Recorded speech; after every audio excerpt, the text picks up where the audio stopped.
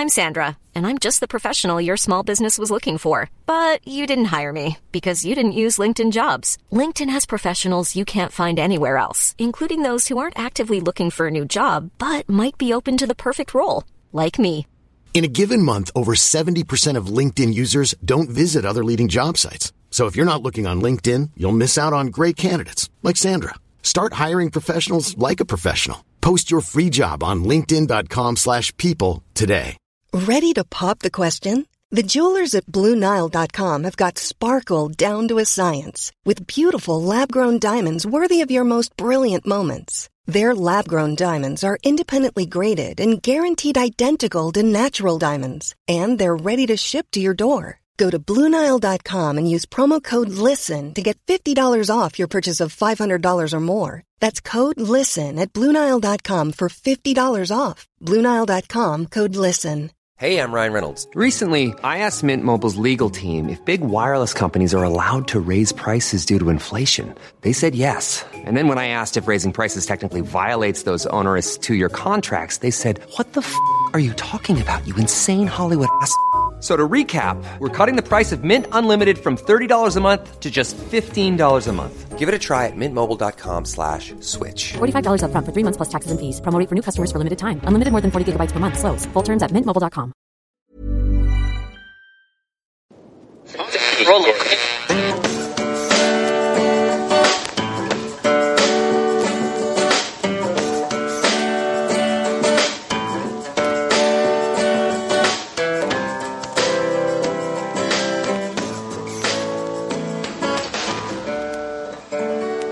Acting as moderator for tonight's broadcast.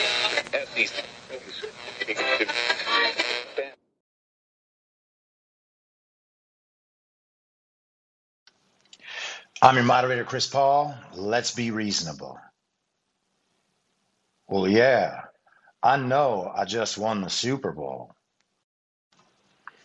But Disney World? I don't want to go to Disney World. It's high noon for Friday, February 5th on Sunday, February 7th, 2021. You can follow the podcast on the Telegram Messenger app at t.me/I'm your moderator, or join the discussion thread at t.me/be reasonable discussion. I'm also on Gab at I'm your moderator, and who knows where else you'll see me. So this is part 2 of the podcast that should have come out on the 16th, but is actually coming out on the 18th, full day of Barack Obama's third term as served by the half-dead, demented, degenerate, ventriloquist dummy, fake proxy president Joe Biden, who is overwhelmingly compromised by the Chinese Communist Party to the point where he'll do literally anything they say. He's the patriarch of one of the country's worst families and the father of one of the most despicable humans you'll find anywhere.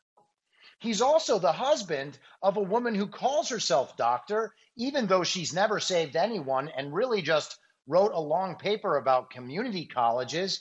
But she gets to star in a Super Bowl halftime commercial, and everyone knows that only doctors can do that. She's going to actually star with the Bidens' 2 dogs, probably like Hunter and Scrappy are their names, because Hunter is actually a dog. And she's going to tell a country of actual American adults with eyes and ears and brains that they need to wear masks everywhere as a way of taking care of their dogs. Because really, fuck you, America. We're the Bidens, and we're going to say whatever we want, or, whatever China tells us to. But trust us, we are with the program, and if you do everything we say, your life is going to be great. Hallelujah, you win. Can you go to Disney World? Yes. Can you go in Disney World's underground tunnels? Well, maybe if your last name is Epstein or Clinton. Otherwise, the underground tunnels at Disney World do not exist. End of story. So, as I was saying, today is part 2 of yesterday's part 1 of Friday's podcast. And if that seems convoluted and crazy to you, well, there's nothing I can do about that. You're going to have to change your perceptions. So we were talking yesterday about Time's really mind-blowing article, The Secret History of the Shadow Campaign That Saved the 2020 Election, where they describe a vast left-wing conspiracy to make sure that Donald Trump definitely does not win the 2020 election, but they reframed it as not worrying at all about Donald Trump winning because everybody knows that the country doesn't want more of Trump, even though the polls say they do. The goal was to make sure that the election was not a calamity. And since it was not a calamity, that means that this vast, wide-ranging conspiracy actually worked to save America and save the election, even though the election actually was a calamity. So I feel like we've caught up. I'm going to start today with the section of the article called The Disinformation Defense.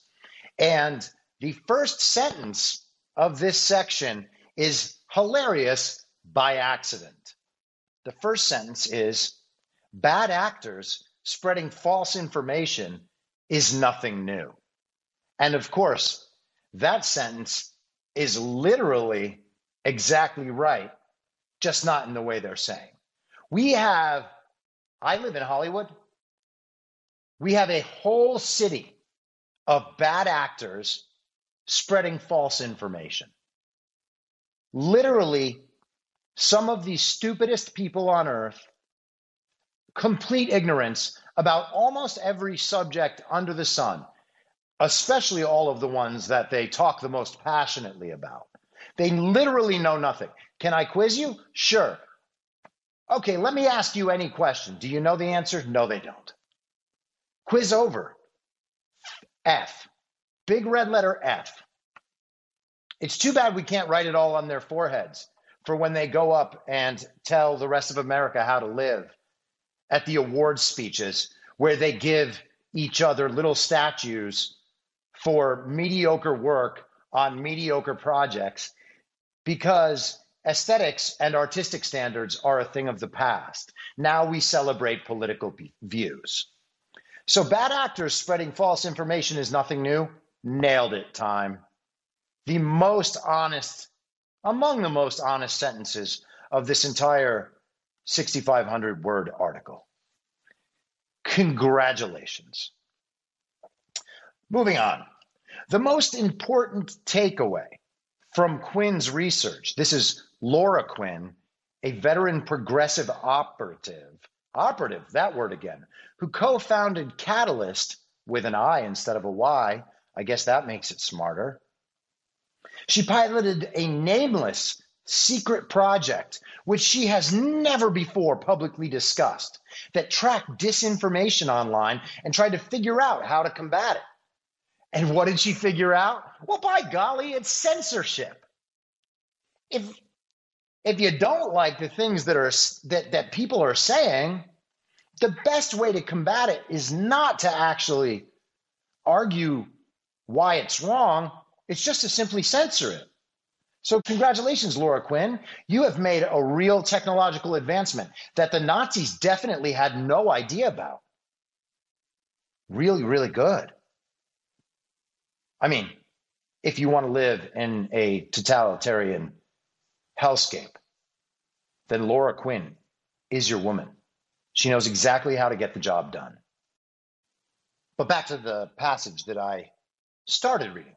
The most important takeaway from Quinn's research, however, was that engaging with toxic content only made it worse. When you get attacked, the instinct is to push back, call it out, say this isn't true, Quinn says. But the more engagement something gets, the more the platforms boost it. The algorithm reads that as, oh, this is popular, people want more of it. The solution, she concluded, was to pressure platforms to enforce their rules, both by removing content or accounts that spread disinformation and by more aggressively policing it in the first place. The platforms have policies against certain types of malign behavior, but they haven't been enforcing them, she says. Now, this is absolutely batshit crazy. So what she's saying is that not only should the platforms more stringently enforce the rules that they have, they should make their rules more strict against disinformation. But disinformation, just that term, is undefined. Disinformation, as they define it, is whatever they don't agree with. They make new words, racist. They make new words, sexist. They just invent that somehow there is a history of a word that connects to something that may be racist. Therefore, using the word in the present is also racist.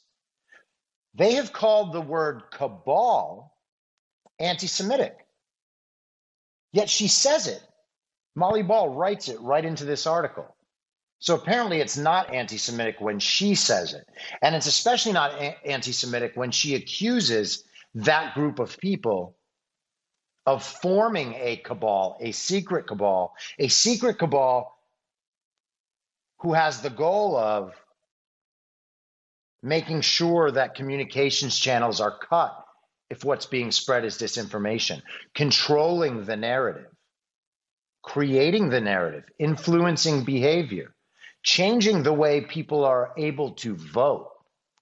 The most basic element of free speech in a free country is the participation in the choosing of that country's leaders. But they have no problem influencing it because they're the good guys. And really, thank goodness. We should start an organization, potentially a hashtag. We'll need to get a bright color and then a communist fist painted in the middle. And it should be like hashtag thank you for the rules. Thank you for giving us rules. Hashtag thank you for giving us rules. Hashtag you did it, commies. The next section of Molly Ball's really astounding, stunning piece is called Spreading the Word. Beyond battling bad information, there was a need to explain a rapidly changing election process. It was crucial for voters to understand that despite what Trump was saying, mail-in votes weren't susceptible to fraud, and that it would be normal if some states weren't finished counting votes on election night. And of course, everybody's familiar with this concept. They told it to us for months and months and months. It just happens not to be true at all. Now, there are two parts of that statement. One, that mail-in voting is not susceptible to fraud. And two, that it would be totally normal if it was too difficult to count the votes on election night. Now, the first part we've already talked about. I talked about it yesterday in part one, about how mail-in voting is the single most open to fraud method of voting. The single most. There isn't something that even competes with it. It is absolutely true that if you wanted to defraud an entire election, there would be no better way to do that than to increase the number of mail-in votes dramatically, and then take them and put them through a process that does its best to hide all the fraud. And of course, that's exactly what happened. This narrative that mail-in voting is the most secure, or that is even secure at all, is just a complete and total bald-faced lie. It just isn't true. And people on the left know that. people on the left also know that the machine tallying the votes do not work. If you don't believe me, watch Kill Chain on HBO. You'll see college students able to hack these machines in no time. And you'll see Democratic senator who was a presidential primary candidate on the Democratic side, Amy Klobuchar, going along with the entire narrative. It is honestly stunning that they are so brazen about trying to completely reverse narratives they themselves have perpetuated. But that's only part one of that problem. The idea that states couldn't have finished counting ballots on election night is false. Florida has an opt-in, mail-in voting system. Florida has been running that system for a very long time. Florida has proper safeguards in place. That's not the same situation as what they put into effect in all of these key swing states. It's not the same situation as California or Oregon or Washington or Illinois or Minnesota, okay? But Florida, one of the biggest states in terms of population, was done on election night and has not been challenged. So Florida got it done. But for these other states, we should expect that it's going to take longer. And the only reason that anyone believes that is because they think, oh yeah, gosh, it's going to be really difficult for the U.S. Postal Service to get these in, all these extra ballots. They're just going to keep flooding in. But that, again, is bullshit. We know that plenty of people sent their ballots in well before the election, or they dropped them in Mark Zuckerberg's drop boxes. So what votes were coming in 3 days, 4 days, 5 days, 6 days, 7 days after the election? It wasn't like they were mailing stuff from the northeast tip of Maine all the way to Southern California. They were mailing it within the same state and often the same county or same locality. And then those ballots would arrive and they would be counted. Not days later, not weeks later. They got there. The real legitimate votes got there on time. And everyone knows that Trump absolutely destroyed Joe Biden on election day in a monumental landslide. That's real. That happened. The ballots that arrived after Election Day were brought in trucks and vans. They were shipped over state lines. Many of these were literally fake ballots that were produced in China and sent over. They're not receiving 3 or 4 or even a few hundred or even a few thousand votes that just got hung up in the mail. Sorry, the mail got delayed, but we actually did find Miss Smith's vote, and it's November 5th, but yeah, it was postmarked on November 2nd. I think we should count this one. Okay, fine. I can be reasonable about that. But what I can't be reasonable about is affidavits and hard proof and video documentation of ballots under tables being run through machines over and over again in the middle of the night after the room has been cleared of all observers. Can't abide that. I can't abide a van arriving at 3:30 in the morning to the TCF Center in Detroit, where tens of thousands of ballots just appear out of nowhere. Because, of course, Michigan's an important state. We need Joe Biden to win Michigan. What happens if we don't get all these tens of thousands of ballots in? They come in perfect condition, already marked down for Joe Biden? Are we supposed to pretend that that is the system that everybody kind of gave their passive consent to by saying, okay, we understand it'll take a few more days? Of course not. Of course not. What goes in your mind when they say these mail-in ballots might keep coming in for a couple days and we're going to have to count those is somebody drops their ballot in the mail on November 3rd or prior, and it gets delayed somewhere. Maybe it doesn't go in the main shipment that it was supposed to, and somebody finds it a day or two later and says, oh my goodness, how did we miss this one? But what the media did and what this narrative did is take that situation that we all understand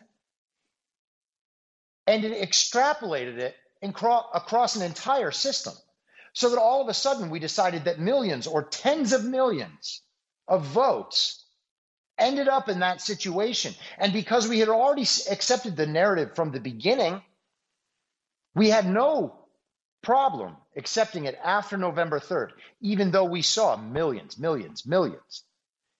Not 5, not 10, not a few at every precinct, millions. How does anyone believe that? That's not what we were sold. Back to the article. The organization's tracking polls found the message was being heard. The percentage of the public that didn't expect to know the winner on election night gradually rose until by late October it was over 70%. A majority also believed that a prolonged count wasn't a sign of problems. They are literally bragging about the public being convinced of their lie.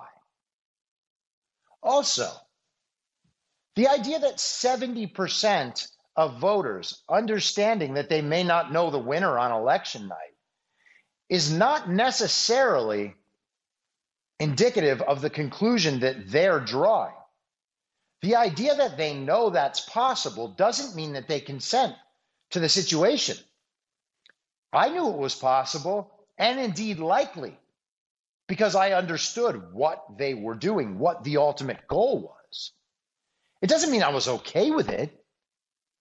Those are different things. Yes, I understand that the system has been so defrauded and so manipulated that you guys are going to keep the election going for as long as it takes to pump in enough fake votes to get Biden ahead where he needs to be ahead. It's actually amazing that they even tried it in North Carolina. And if you'll recall, even though Trump won that state, that was initially one of those key swing states. They realized that they could do without it if the system worked better in other places. And so that's exactly what they accepted. Can anyone anywhere explain why Alaska took weeks to declare a winner? We never heard anything about that reason, did we?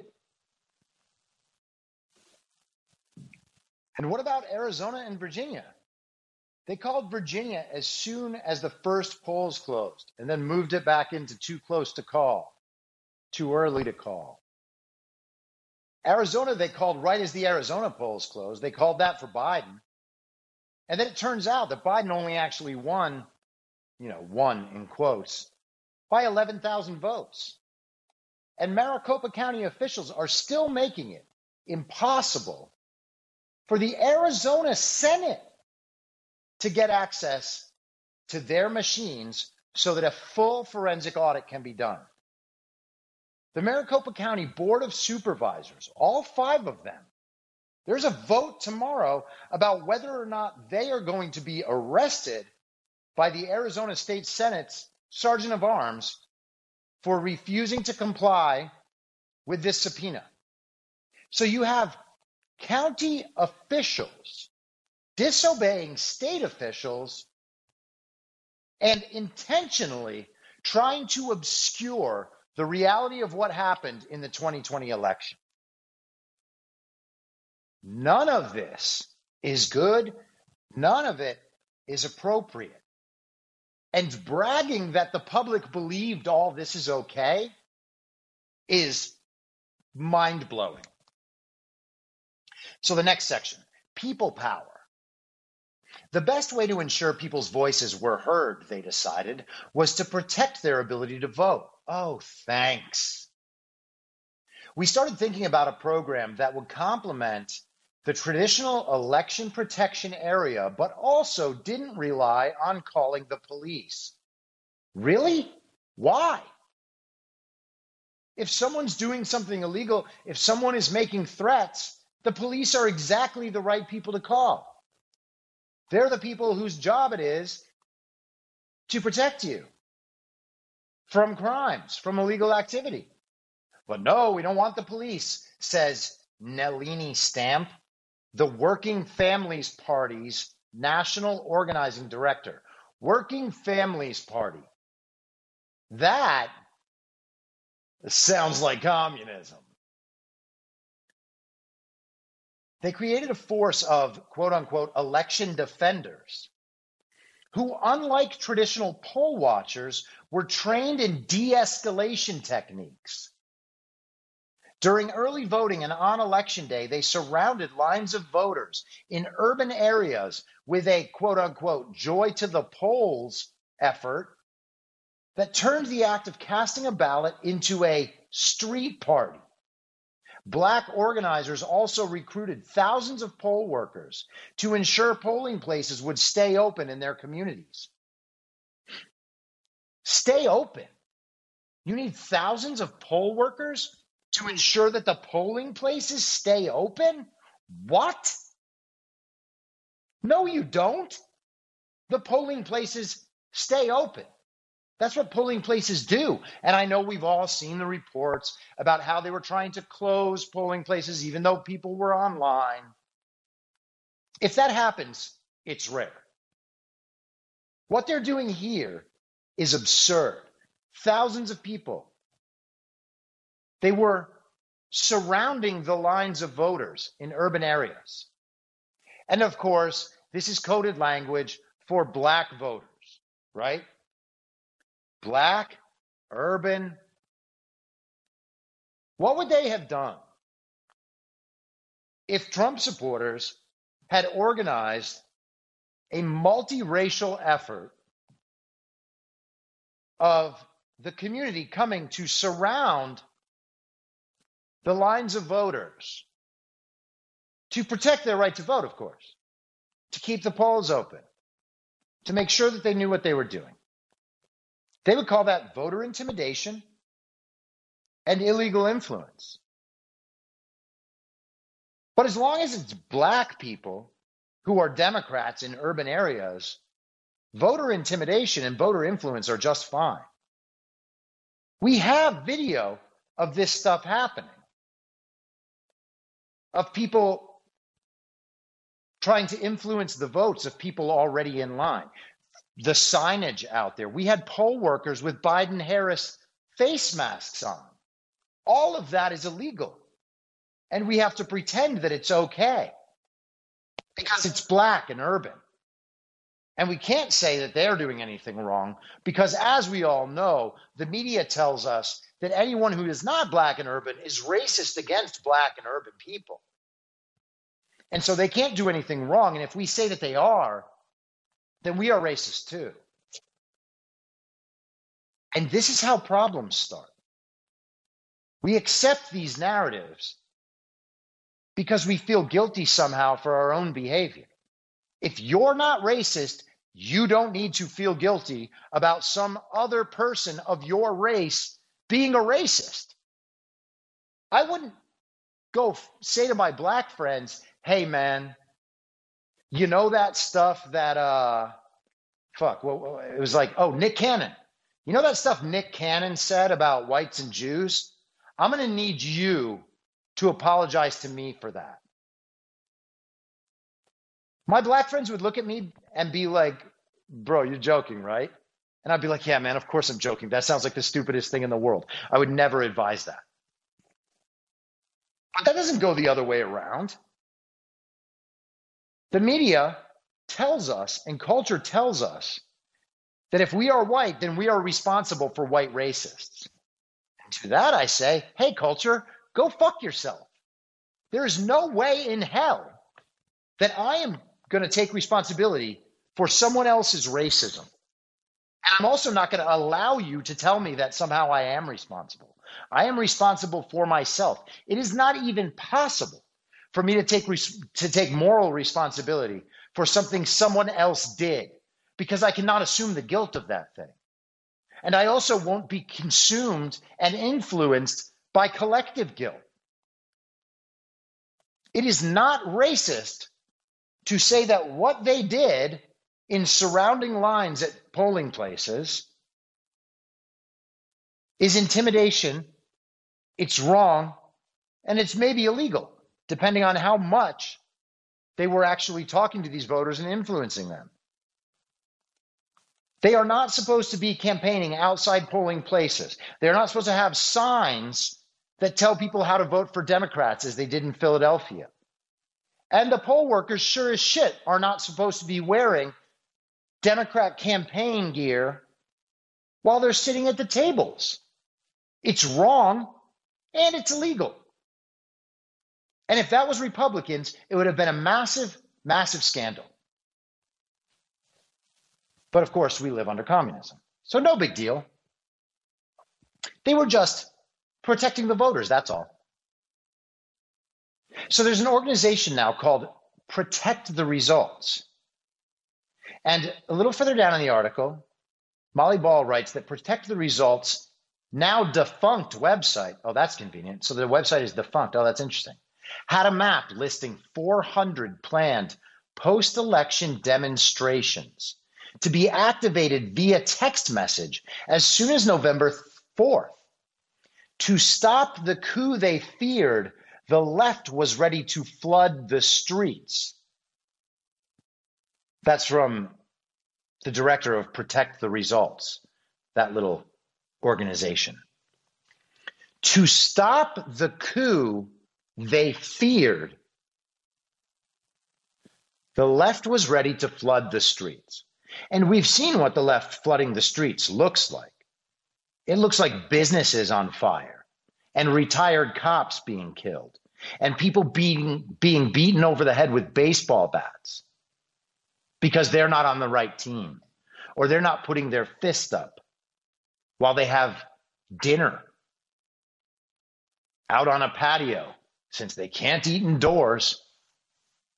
Literally last night, Saturday night, February 6th, Antifa was marching the streets of Washington, D.C., threatening to burn the city down. That's what happens when the left takes to the streets. To stop the coup they feared, the coup that no one on the right organized and that no one on the right attempted to execute in any way. Again, no violence on the right, not this whole time. Yes, maybe some Trump supporters got involved with Antifa on November 7th in D.C. and some other circumstances, and also on January 6th. But those are random supporters. That's not organized. That's not the movement. That's the fringe. Antifa and Black Lives Matter are the movement on the left. And that's undeniable. The media supported them, tech supported them, the entertainment community supported them, and the Democrats supported them. Joe Biden didn't condemn all the violence. He didn't tell the governor of Washington, the governor of Oregon, that they needed to let the National Guard in, or that they needed to clean up the problems in Portland and Seattle. None of that happened. Joe Biden didn't take leadership on that. Kamala Harris was busy tweeting out to Chrissy Teigen about how they need to donate to the Minnesota Freedom Fund so that they can bail criminals out after they destroy the city so that they can be let out to destroy the city again. Are they sex offenders? Who cares? And yes, some of them were sex offenders. I'm not making that up. People power, Molly Ball says. Strange bedfellows, she refers to. This is the next section about how the AFL-CIO and the Chamber of Commerce worked together. The AFL-CIO is basically union bosses getting rich on union dues and lobbying Democrat politicians, while the Chamber of Commerce protects big business, not little independent stores, not small businesses, big business. They protect big business. And these two join together to make sure that Trump doesn't lose, or that good for the worker. That's what the story is. But what's good for business and good for the worker is Donald Trump. Donald Trump handled the economy better than any president in my lifetime, maybe. At the same time, we also saw wages rising for workers, particularly the ones at the bottom of the spectrum. But we're supposed to pretend, because we're told the AFL-CIO and the Chamber of Commerce agree on something, that thing is then good for everybody. Moving on. The summer's racial justice protests had sent a signal to business owners, too. The potential for economy-disrupting civil disorder. Wait, what? Molly Ball, in Time magazine, while discussing the secret shadow conspiracy cabal that, quote-unquote, saved the election, has this real stunner of a sentence. The summer's racial justice protests had sent a signal to business owners, too, the potential for economy-disrupting civil disorder. Now, wait a second. I was told last summer that the very peaceful protests were not only necessary because of America's very racist history, but that they were good. I wasn't told that they were disrupting the economy.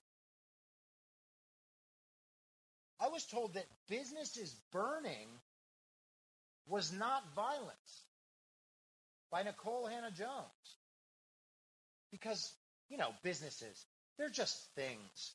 They're just buildings filled with things.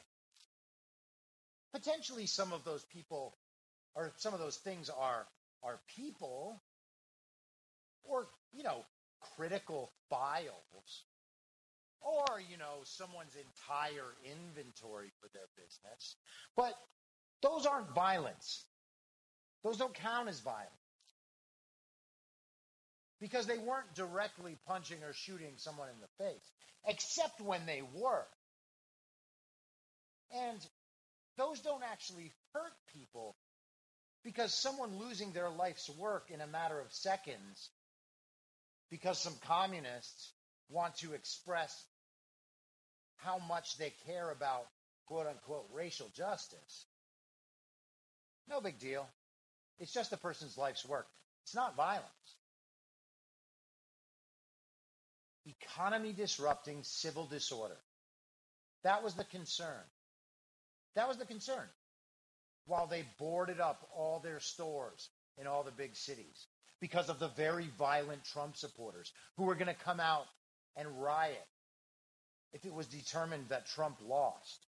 A, Trump didn't lose, and B, no rioting.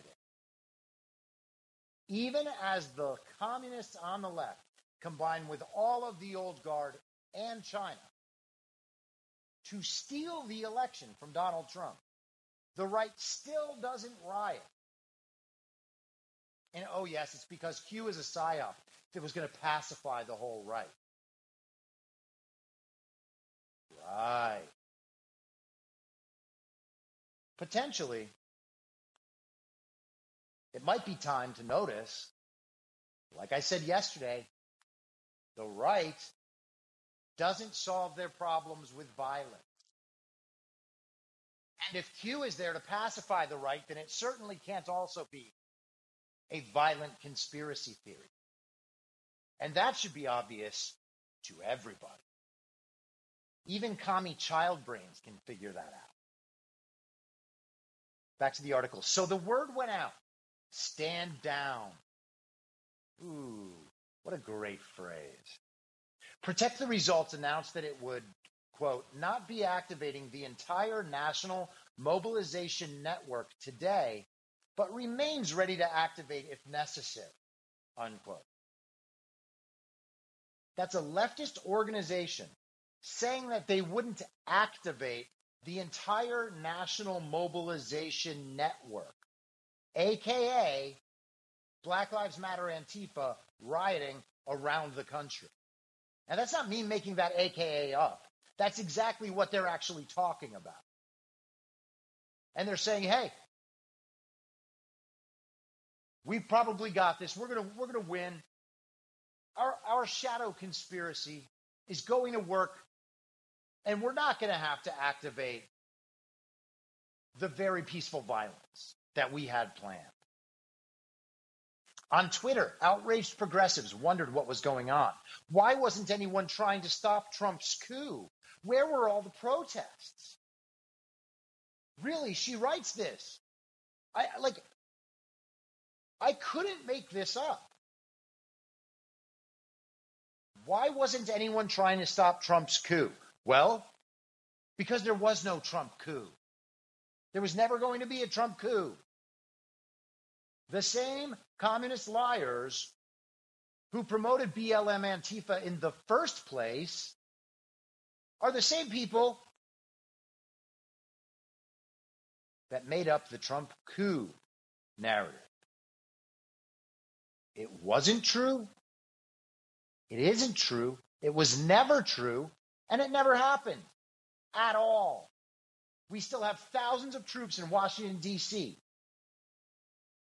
An entire military installation, that little foreign country of the District of Columbia, is now protected around the perimeter by an armed military and fencing with razor wire on it. But that's not a coup. That's not a coup. That's just protecting against Trump's coup. Trump's coup that never happened. Trump's coup that they admit never happened. Regarding November 7th, she writes, the votes had been counted. Trump had lost, but the battle wasn't over.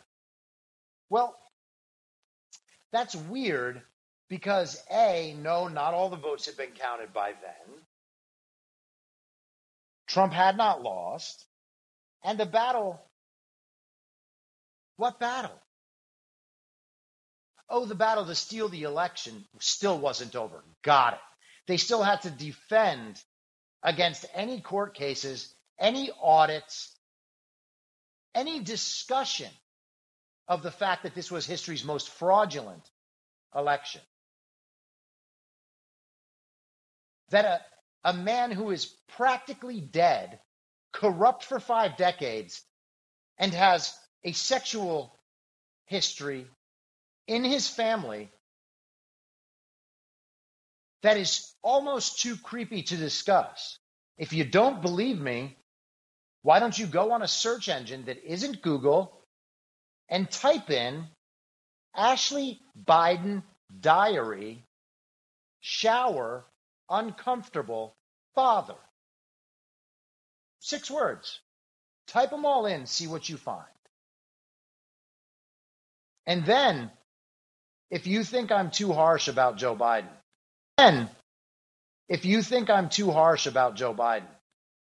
you can let me know if you still think that way.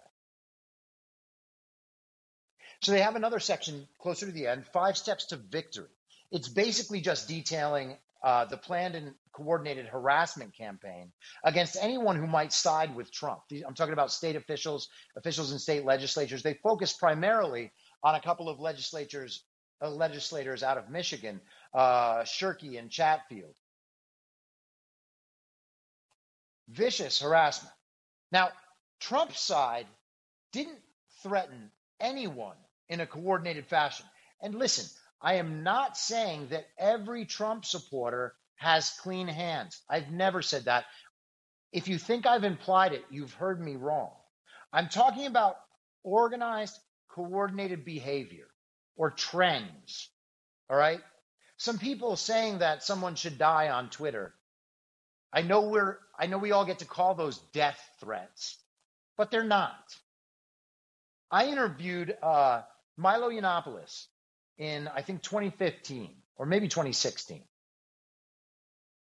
And I was liberal. I was a Hillary voter back then. In fact, I'm sure it was 2016. And in the comments on the YouTube that Milo and Breitbart posted, there were people talking about how they're saving a bullet for my head because I'm a liberal, right? Did I take that as a death threat? No. It's how people talk in hyperbolic language online. It happens all the time. I didn't call the FBI. I didn't try to make a public case about how I was being threatened for my views. Wah! Give me a break. I posted a Trump hat last summer on Instagram and had people that I knew from years before trying to pretend that they knew stories about me sexually assaulting somebody. Never happened. You know, I screenshotted it. I blocked the guy. I talked to him, an attorney friend of mine, and that was it. You don't have to overreact to everything. Yeah, if you're outspoken, people will threaten you. That's the internet. It's how it is. Who the fuck cares? You either did it and you have a guilty conscience, or someone's lying and you can't focus on it. So you move on like a normal person. Hey, you roll with the punches. That's just how it is. But these Republican officials who even considered siding with Trump were harassed to no end. And it's on video. There's proof. They were doxxed. The two county election officials in Wayne County, in Michigan, in Detroit, who were challenging the fact that the voter rolls, 72% of the voter rolls didn't match the actual votes. They couldn't reconcile who actually voted. And so two of them were not going to vote to certify that vote. What happened? They were harassed online. They were doxxed. Their kids were threatened. And we have to pretend that's okay because the left said that what they were doing with their legitimate concerns about the validity of Detroit's vote was racism. Because, of course, everybody in Detroit is black. And so if you question what they just did in Detroit, the fraud that actually occurred that we're going to see this week, by the way, because the Gateway Pundit has video of the vans bringing in the illegal ballots at 3:30 in the morning to the TCF Center. But challenging that is racist, even though we have proof challenging it is racist. Because everyone in Detroit is black. We know that. And black people always vote for Democrats. We know that too. Even though Democrats continue to hold leadership positions in predominantly black areas, in blue states, so blue cities in blue states. Democratic mayors, Democratic governors, Democratic senators at the federal level. Majority state governments are Democrat. And they have the worst results anywhere for minority communities. And we're all supposed to believe that minority communities are so clueless about everything that happens that they continue to vote for these terrible people. That right there is racist. That's Democrat racism, 100%. And then the last section here is how close we came. And regarding January 6th, Molly Ball writes, much to their surprise, the thousands who answered his call were met by virtually no counter-demonstrators. To preserve safety and ensure they couldn't be blamed for any mayhem, the activist left was, quote, strenuously discouraging counter-activity. Podhorzer texted the morning of January 6th with a crossed fingers emoji. Except the left did show up. And they were to blame. That's John Sullivan in Antifa. I don't need to go over it again and rehash it. But again, this is just blatantly false. This is exactly the opposite of the truth. Ball writes, Trump addressed the crowd that afternoon, peddling the lie that lawmakers or Vice President Mike Pence could reject states' electoral votes. That's not a lie, that's true. He told them to go to the Capitol and fight like hell. Now, what she just wrote is a lie. He said, we have to fight like hell or we won't have a country anymore. He did not say to go to the Capitol and fight like hell. He said, I understand a lot of you are going to the Capitol to peaceably and patriotically demonstrate. And separately, he said, we have to fight like hell or we're not going to have a country anymore. And he's exactly right about that. Because the goal of the movement on the left, the globalist goal, is so that we don't have a country anymore. A one world government. And this is not a conspiracy in any way. They also want China, rather than the United States, to be the military that protects this one world government, that holds this one world government in place, that enforces the totalitarian rule, because they know that America will not do it. So if somehow they can get America under the thumb of the globalist tyranny, then they can progress unimpeded. There is no America to stop them anymore. There is no American military to defend America. There's only the Chinese military and other militaries that are subordinate to the Chinese military. And that is exactly what they want. And that, again, is not a conspiracy. It's just fucking true. Then he returned to the White House as they sacked the building, the Capitol building. As lawmakers fled for their lives and his own supporters were shot and trampled, Trump praised the rioters as very special. Now, literally every word of that is false. They didn't sack the building, and that wasn't Trump supporters doing it. As lawmakers fled for their lives, no, they didn't. No lawmaker's life was ever in danger, not at any point, not one single point on January 6th was a lawmaker's life in danger. Not once. His own supporters were shot and trampled. That's interesting. How many other people besides Trump supporters were shot and or trampled? Zero, right? Did anyone hear about anyone on the left being hurt? We already know that the Capitol police officer that they pretend got killed by being beaten with a fire extinguisher. We know that wasn't true. And now even CNN admits that. It was his final attack on democracy. And once again, it failed. By standing down, the democracy campaigners outfoxed their foes. Okay, so we are supposed to believe the lie that Antifa and that left counter demonstrators did not show up at the Capitol. We know on a provable objective level that that is false. That is just flat out false. But they get referred to as democracy campaigners because they're Democrats. So when Democrats don't riot, they are outfoxing their foes.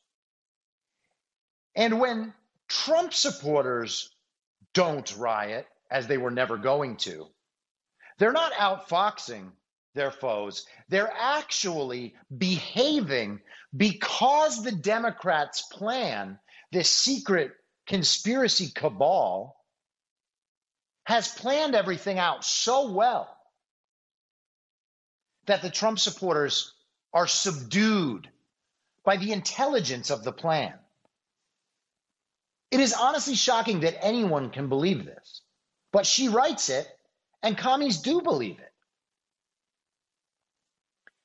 She goes on, Trump is in Florida facing his second impeachment, deprived of the Twitter and Facebook accounts he used to push the nation to its breaking point. What? Trump pushed the nation to its breaking point on Facebook and Twitter. And thank God that's gone. No more breaking point. Everything is solved now that Trump is off Facebook and Twitter. This is batshit. As I was reporting this article in November and December, I heard different claims about who should get the credit for thwarting Trump's plot. Well, no one should get credit for thwarting Trump's plot because there was no fucking plot. They made it up. Then they stole the election under the guise of protecting the election. And then they claim victory for defeating a plot that never existed. This is insanity. It's astounding how close we came, how fragile all this really is, says Jeff Timmer, the former Michigan GOP executive director. Keyword there is former. It's like when Wile E. Coyote runs off the cliff. If you don't look down, you don't fall. Our democracy only survives if we all believe and don't look down. That is really pretty telling. Democracy survives is by imagining something that simply isn't there. Like, for instance, Donald Trump's threat to democracy, or the coup, or all the rioters, or that Donald Trump was in charge of the Proud Boys who needed to stand down or stand back or stand by, or whatever the most triggering thing is. The final passage of this really extraordinarily ridiculous piece was, democracy won in the end.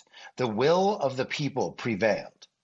But it's crazy in retrospect that this is what it took to put on an election in the United States of America. But it didn't take any of that. That's what it took to get a half-dead, demented, degenerate man who's unable to form complete thoughts, who didn't bother campaigning, who does not represent the will of the voters or really any of the people of the country. It's what it took to get that man elected against one of the most popular and loved presidents in American history. That's not what it took to put on an election. It's what it took to steal an election in the face of a landslide. And that's exactly what they did. I will be back tomorrow at the same reasonable time on the same reasonable podcast network. I don't have a network. Masks and lockdowns do not work. And Joe Biden will never be president. Goodbye. Whether you're a total newbie to podcasting or even if you've had a show before like me, you know how intimidating it can be to start your show. The tech side especially can be daunting. That's why I'm so grateful Anchor exists. If you haven't heard about Anchor, it's the easiest way to make a podcast. They knock down all the barriers to entry. Let me explain. First off, it's free. I don't know how or why, but I'm happy about it. The platform's great. There are creation tools that allow you to record and edit your podcast right from your phone or computer. Anchor will distribute your podcast for you so it can be heard on Spotify, Apple Podcasts, and many more. I can't even begin to describe how much easier it was to get my show on all the major platforms this time than it was a few years ago. You can make money from your podcast with no minimum listenership. That's right. You build your show, you make money. It's everything you need to make a podcast in one place, and the company is committed to the success of its content creators. Go download the free Anchor app or go to anchor.fm to get started. Thanks for listening. Please follow the podcast on Instagram and Parler at I'm Your Moderator. Soon I'll be up on Rumble with a video aspect. In the meantime, if you'd like to support the show, I have a Substack, I'm your moderator.substack.com, where you can donate, or you can donate at anchor.fm by searching Be Reasonable with your moderator, Chris Paul. I hope to see you soon, back out on the range.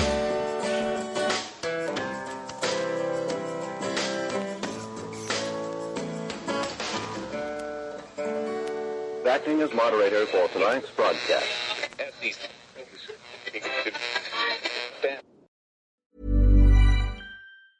Even when we're on a budget, we still deserve nice things.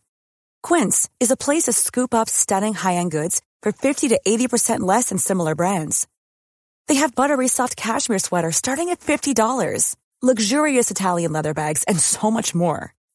Plus, Quince only works with factories that use safe, ethical, and responsible manufacturing. Get the high-end goods you'll love without the high price tag with Quince. Go to quince.com/style for free shipping and 365-day returns. Mom deserves the best, and there's no better place to shop for Mother's Day than Whole Foods Market. They're your destination for unbeatable savings, from premium gifts to show-stopping flowers and irresistible desserts. Start by saving 33% with Prime on all body care and candles. Then get a 15-stem bunch of tulips for just $9.99 each with Prime. Round out Mom's menu with festive rosé, irresistible berry chantilly cake, and more special treats. Come celebrate Mother's Day at Whole Foods Market. Imagine the softest sheets you've ever felt. Now imagine them getting even softer over time. That's what you'll feel with Boll & Branch's organic cotton sheets. In a recent customer survey, 96% replied that Boll & Branch sheets get softer with every wash. Start getting your best night's sleep in these sheets that get softer and softer for years to come. Try their sheets with a 30-night guarantee. Plus, get 15% off your first order at bollandbranch.com. Code BUTTERY. Exclusions apply. See site for details. In my mind, that's the end game. Thanks for listening. If you'd like to follow what I'm reading and thinking throughout the day, you can do that by downloading the Telegram Messenger app and going to t.me/I'm your moderator. On social media, you can follow me on Truth Social, Getter, and Gab at I'm your moderator. I also have channels on Rumble and BitChute. If you'd like to follow the writing, you can find me at imyourmoderator.substack.com. The merch site is cancelcouture.com, or go direct shop.spreadshirt.com/cancel-couture. If you'd like to support the podcast financially, the best place to do that is Ko-Fi. Go to ko-fi.com/I'm your moderator. And all of these details will appear in the show notes with each episode. I'll see you soon down on the range.